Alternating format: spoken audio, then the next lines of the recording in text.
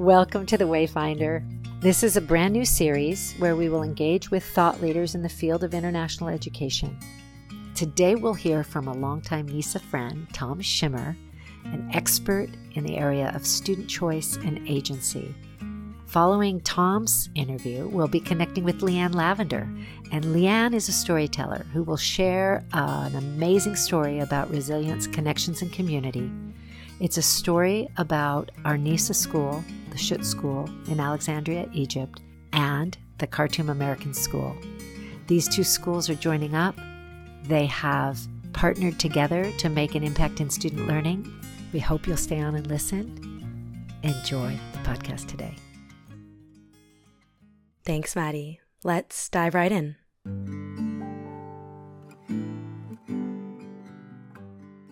I am delighted to introduce our special guest today, none other than Tom Schimmer. Tom Schimmer is an education author, speaker, and consultant from Vancouver, Canada. He's recognized as a leader and expert in the areas of classroom assessment, sound grading practices, and educational leadership. Tom, you have been a longtime friend of NISA, and we have benefited from your leadership for over a decade. Across the globe, you have worked with principals, heads of schools, administrators, but on a more practical level, you've also collaborated directly with teachers in the classroom.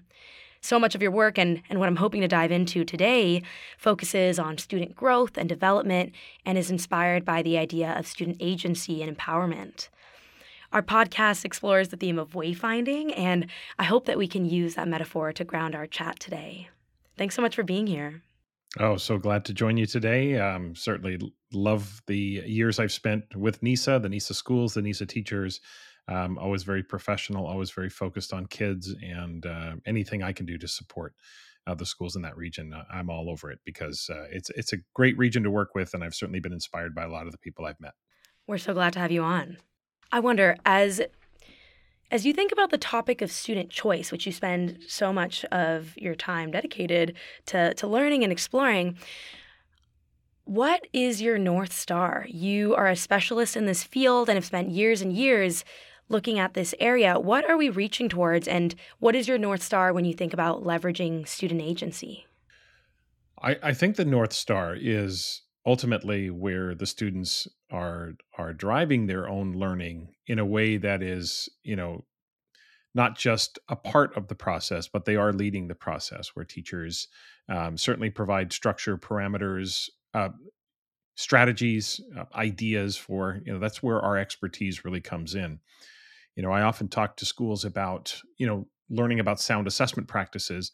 And one of the keys is not that teachers need to become assessment experts to become experts. We need to become experts to teach the students how to do this for themselves. We need to teach them how to interpret criteria, how to establish criteria, how to look at their demonstrations of learning and recognize what's next for them as learners.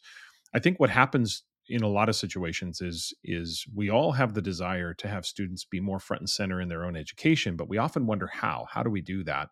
And one of the things that I've learned over the years is that the assessment cycle actually aligns very, very well with the self-regulation of learning. There's frameworks around. There's many frameworks, but most of the most prominent ones conceptualize the self-regulation of learning as students going through a series of phases, and those phases align with an assessment cycle where we ask the questions: where am I going? Where am I now? How do I close the gap? And we can begin to engage students in processes and practices that allow them to be an agent. I think sometimes we forget that student agency, we need an agent, and the student is the agent on their own behalf and making good decisions and driving their curiosity and thinking about what they want to learn. So to me, it's students being able to make front end decisions about their education within the parameters and structures of what's required in terms of standards and all of that.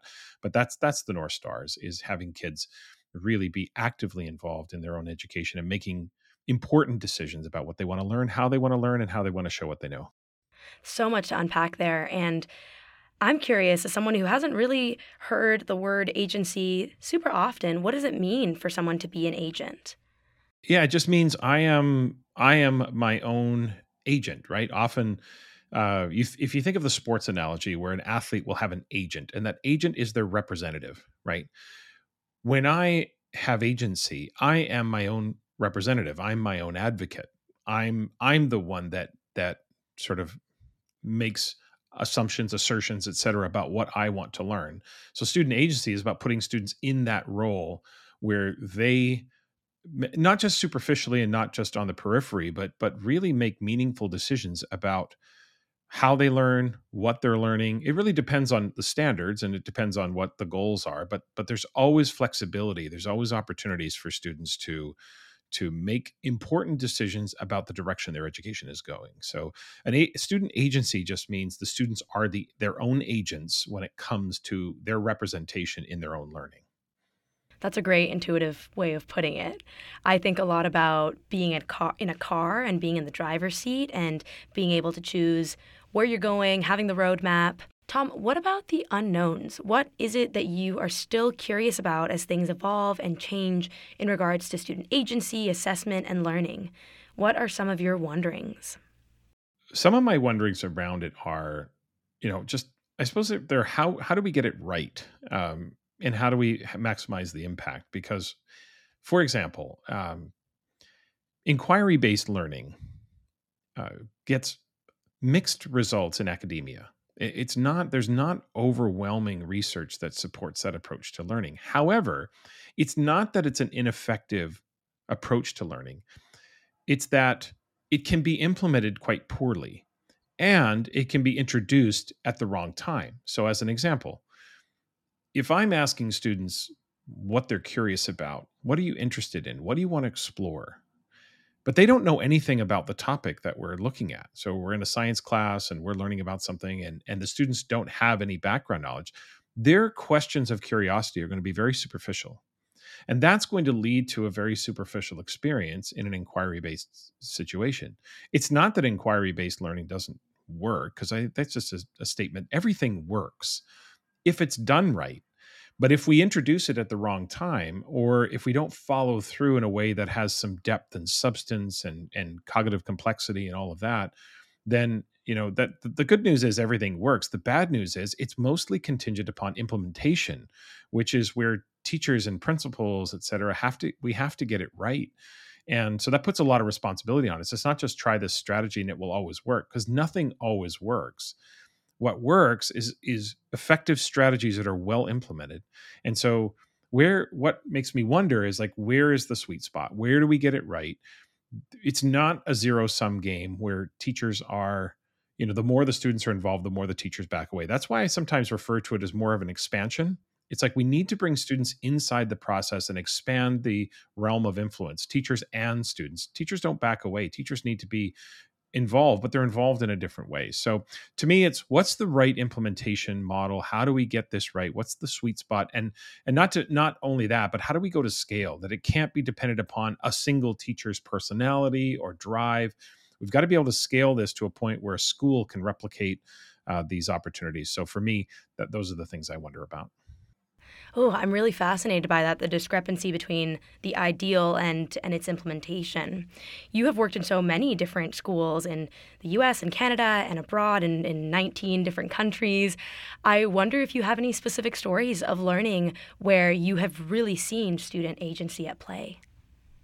Yeah, in a lot of the places I've gone overseas, there's a real drive, especially the schools that implement MYP as part of the International Baccalaureate program. You see some real drive around inquiry-based learning, and I'm thinking back and trying to recall specific schools, and I don't know if those models have sustained themselves, but I remember working with the American Embassy School in New Delhi, and they had a real focus on inquiry-based learning, especially through the MYP, and that's going back a number of years. And assuming that that's continuing on, that's an example of a school that was really focused on. And one of the things that I was very impressed, I'm thinking back to a meeting I was in with a number of the teachers, and they were really, and I thought this was the right thing, which was really focusing on guiding question that I think sometimes we gloss over that and get into the research and get into the solutions, but we have to keep crafting the question. And in group-based situations, we have to make sure that we all understand the problem in the same way. Do we all see the problem the same way?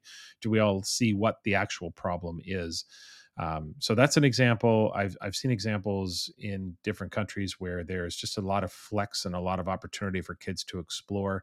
I'm thinking of international school in Beijing, where there was again mostly in the middle years program, which of course goes up to 10th grade, but seeing just opportunities for kids to really explore their passions, but passions with a purpose. It's not just what are you passionate about today or what are you excited about, but it's like there's a purpose behind this. I'm coming up with a plausible solution, or I'm trying to think about what would be an alternative, or that's where I see it. That's where I think schools are getting it right, is when it isn't just a free for all. I think the worst case scenario with student agency and inquiry based learning or project based learning or problem based learning or whatever the label we want to put on it, I think the worst case scenario is it becomes this, just turn it over to the kids and let them explore.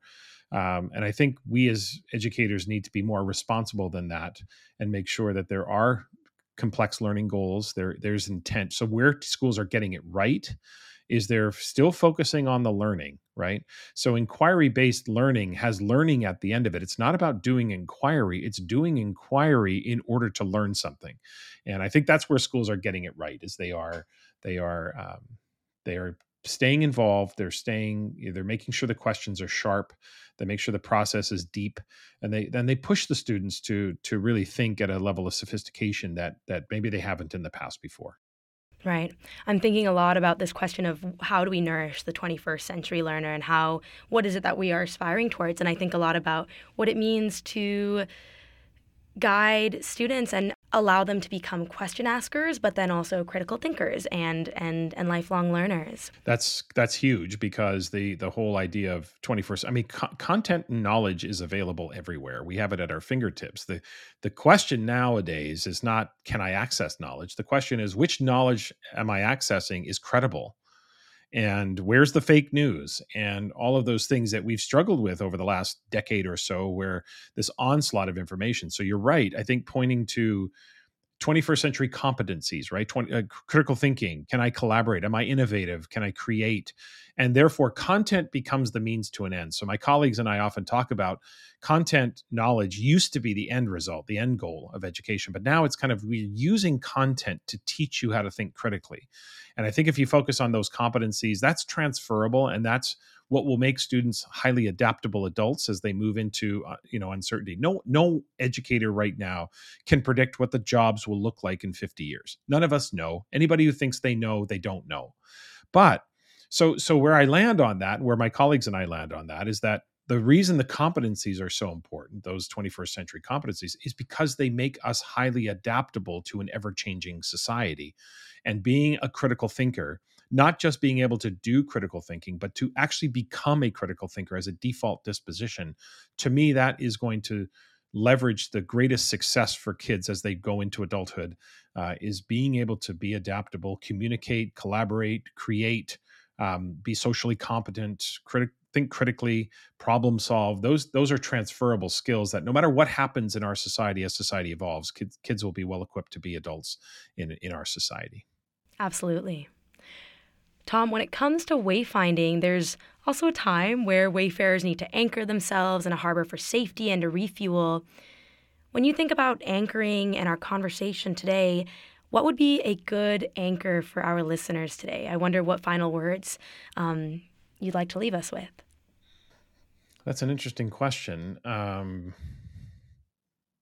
I think, obviously this is going to sound self-serving because of what the area of expertise that I hold, but I honestly believe that our anchor, our grounding, is in sound assessment practices. There isn't anything in a school of substance that doesn't depend on good information and clear information and accurate information about where learners are. Whether we're trying to teach them 21st century skills, we need to be able to assess it. We can't make assertions that we are helping kids become 21st century learners, but then turn around and say, but we never assessed that.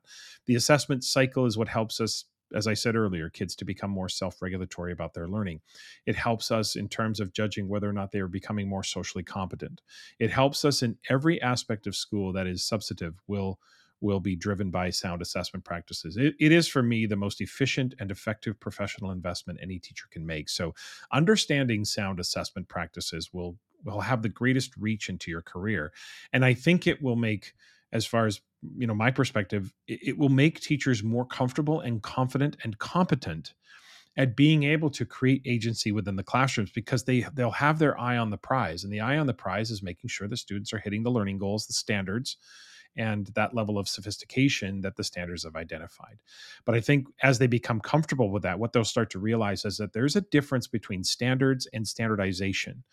And standards do not mean that education is standardized, right? Standards just are like a building code. Every building has to be built to a certain code or a certain spec or whatever, but not every building has to look the same. So that's where the creativity comes in, right? Another analogy is it's the rules to the game. Standards are the rules to the game, not the strategy for playing, right? So we have to make sure we separate those ideas of standards and standardization, especially from a skill or a learning perspective. So the parting words for me would be that no educator will ever regret investing in their understanding of sound assessment practices and processes.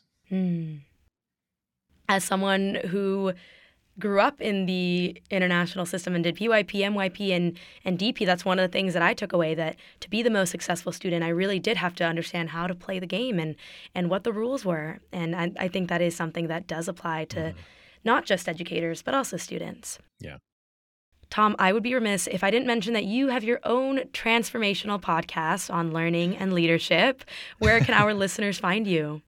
Well, it's pretty easy to find. I spent about 5 seconds trying to think of a name, and I didn't want to do too deep a dive of a search, so I just called it the Tom Schimmer Podcast, and it gives me a lot of flexibility in terms of the guests I have, but it is, of course, primarily an educational podcast. Thank you for allowing me to mention it.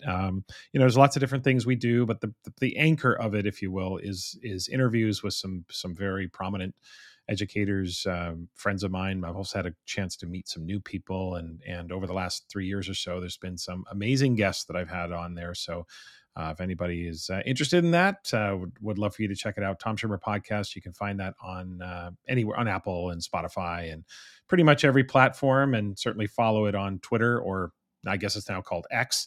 At Tom Schimmer Pod is also at Tom Schimmer Pod on podcast on Instagram as well. So that's where you can find it. Amazing. Thank you so much for holding space with us today and for all of your insights, Tom. Well, thanks for the invite. Again, like I said at the beginning, always happy to be supportive of the NISA community, and looking forward to our work this year. Take care.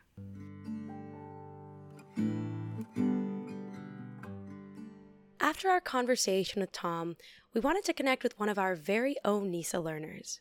Here's Rena, a grade 4 student from the American International School of Jeddah, sharing about one way that she's connecting with the natural world and how her teacher recently let her pick something that she wanted to learn about.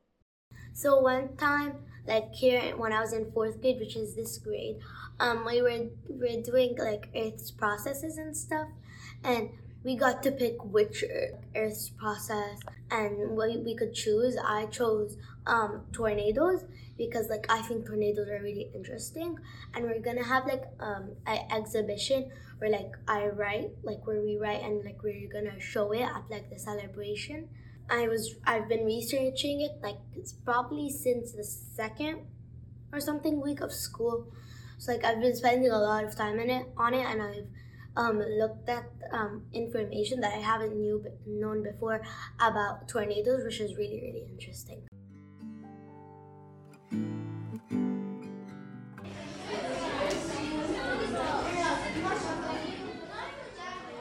We're in Alexandria, Egypt, minutes from the Mediterranean Sea. What you're hearing right now is a schoolroom. Kids are filing in for the day, bubbling to one another in English and in Arabic, moving towards their friends like gravity, and making their way to their first class of the day. We have one last thing to share on today's episode, and it is a story of resilience, connection, and community. Earlier this year, one of our NISA schools reached out to support a school in need, Here to talk about it is Leanne Lavender, who is a storyteller and the AZA Service Learning Program Coordinator. The piece you're about to hear was published in NISA News. Here's Leanne.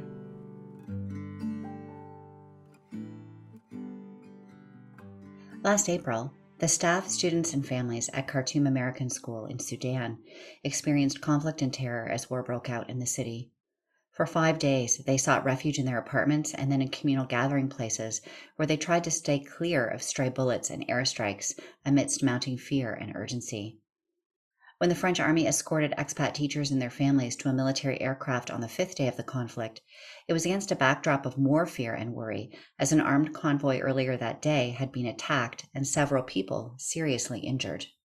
It was really terrifying, honestly. This is Bridget Davies, the superintendent at the Khartoum American School. There was no power, no internet, after a few days, it was very hard for us to communicate with each other.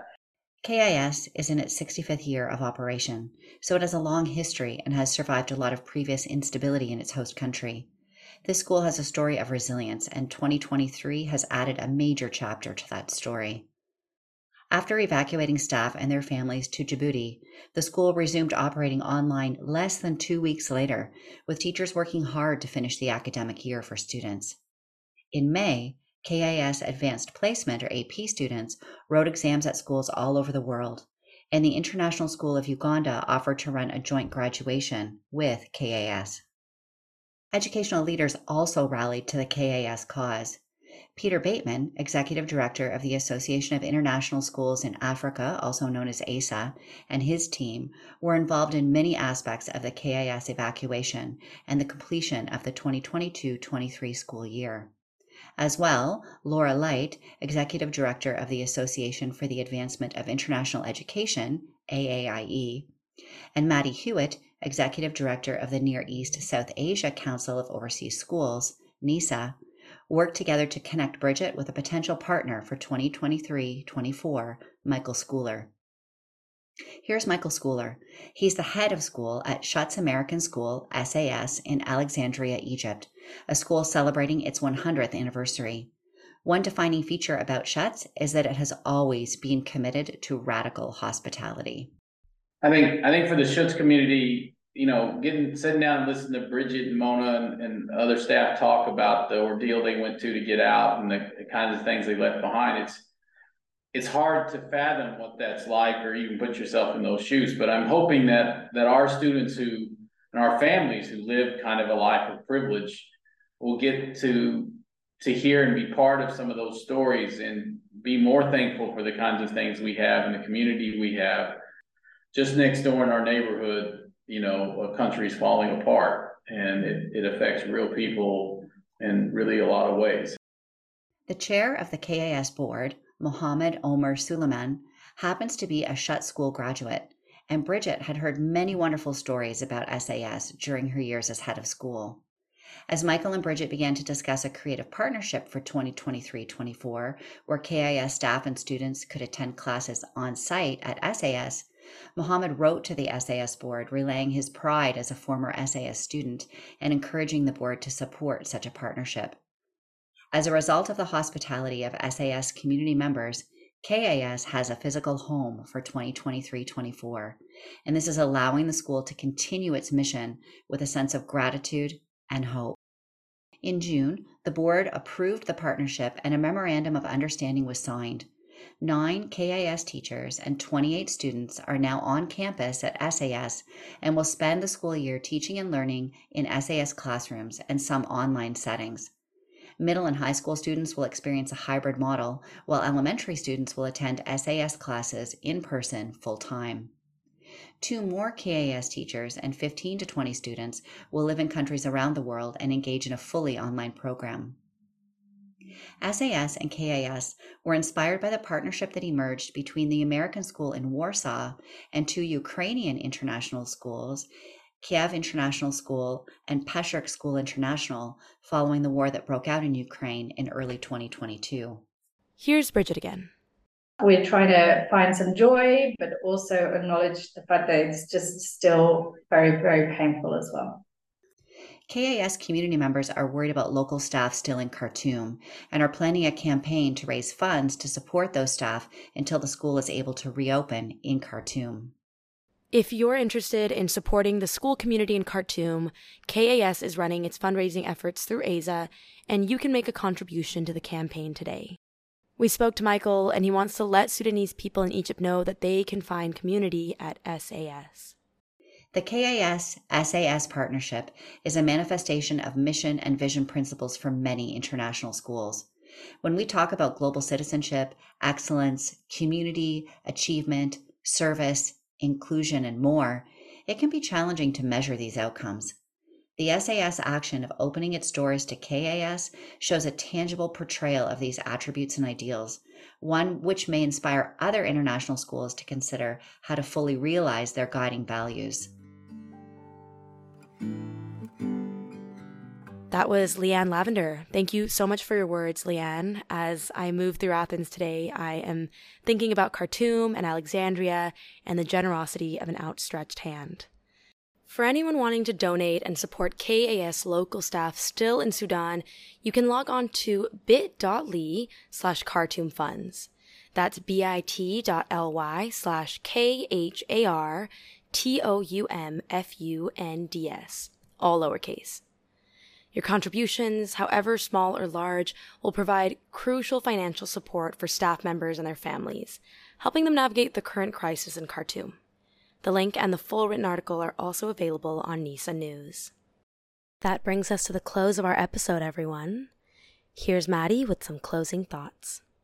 It was great timing to hear about student agency at the beginning of a school year. And as we wrap, you may be pondering some of the themes that Tom introduced today. And I invite you to think about what might you do more of and continue to do to support students at the wheel. We're very much looking forward also to our next episode with Michael Nakbar of Global Online Academy. Michael has been following the very important field of AI, artificial intelligence, as it is developing, and he will be joining us to talk about how we might leverage technology and the potential of AI to be used effectively in teaching and learning. I hope you'll be with us for the next podcast. Bye-bye for now.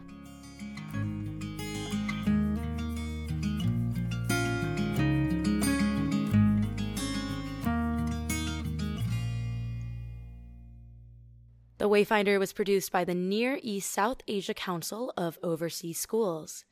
Creative writing by Leanne Lavender was featured today. I'm your host, Abril Sawarsa Rivera.